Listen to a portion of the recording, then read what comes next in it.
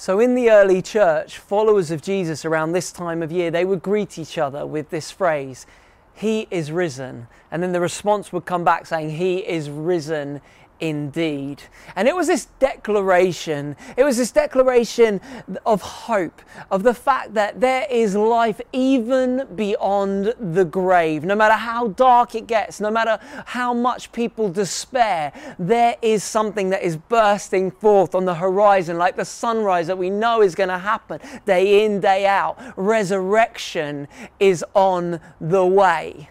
And we have this beautiful scripture in Hebrews 6:19. It says this, "We have this certain hope, like a strong, unbreakable anchor, holding our souls to God Himself.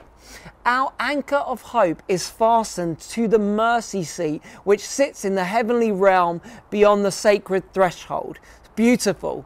I love that phrase there, that we have something that anchors our soul. Our friends in the States, they would call a news reporter the news anchor.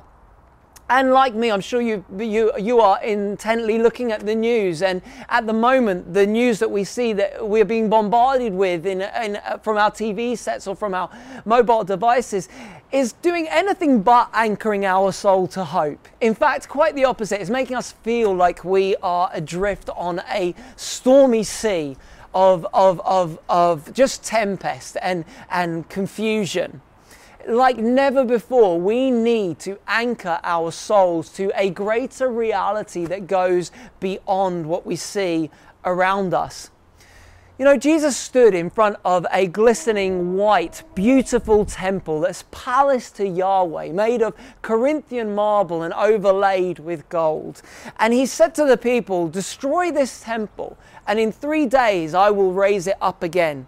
They looked at him and they said, "Jesus, what are you talking about? Don't you realize it took us 46 years to build this temple?"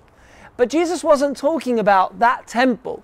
Jesus was talking about the temple that was his body. Because you see, he knew where things were going. He knew that you cannot stand against injustice and hatred without there being extreme consequences. And so they took this beautiful life. They took this man Jesus and they nailed him to a tree, and they watched as the blood from his body dripped into the ground, the very earth that had been cursed millennia before. Can you imagine the hopelessness? Can you imagine the despair that those disciples felt, that those followers felt in that moment, seeing this divine life snuffed out in a moment? Is the world ultimately a cold, cruel, hopeless place? We could look right now and we could see sickness and war and terrorism and refugees, and we could think, what is going on? What is this all about? And I'm sure that they wanted to give up in that moment. But aren't you glad that that was not the end of the story? Because you see, although Friday was dark and although Friday was hopeless, Sunday was coming.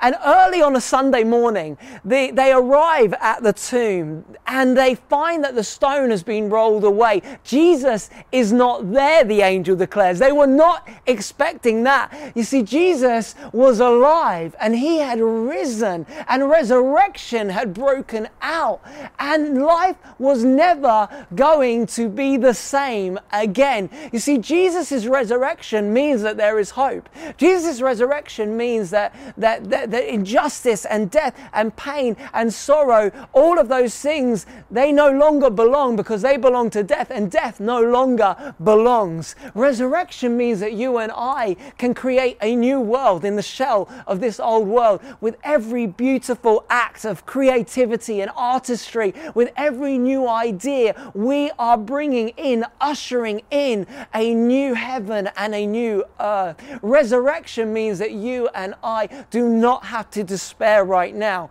because you see, every sickness, every disease, every area of injustice and hopelessness and pain must bow before the name of Jesus, the one who has won, the one who has overcome. So brothers and sisters, as we remember that moment today, may you know resurrection life filling your soul. May you know His kingdom coming and His will being done on the earth of your life and the earth that you inhabit right now. May you know that life is bursting out everywhere you go. God bless you. He is risen indeed.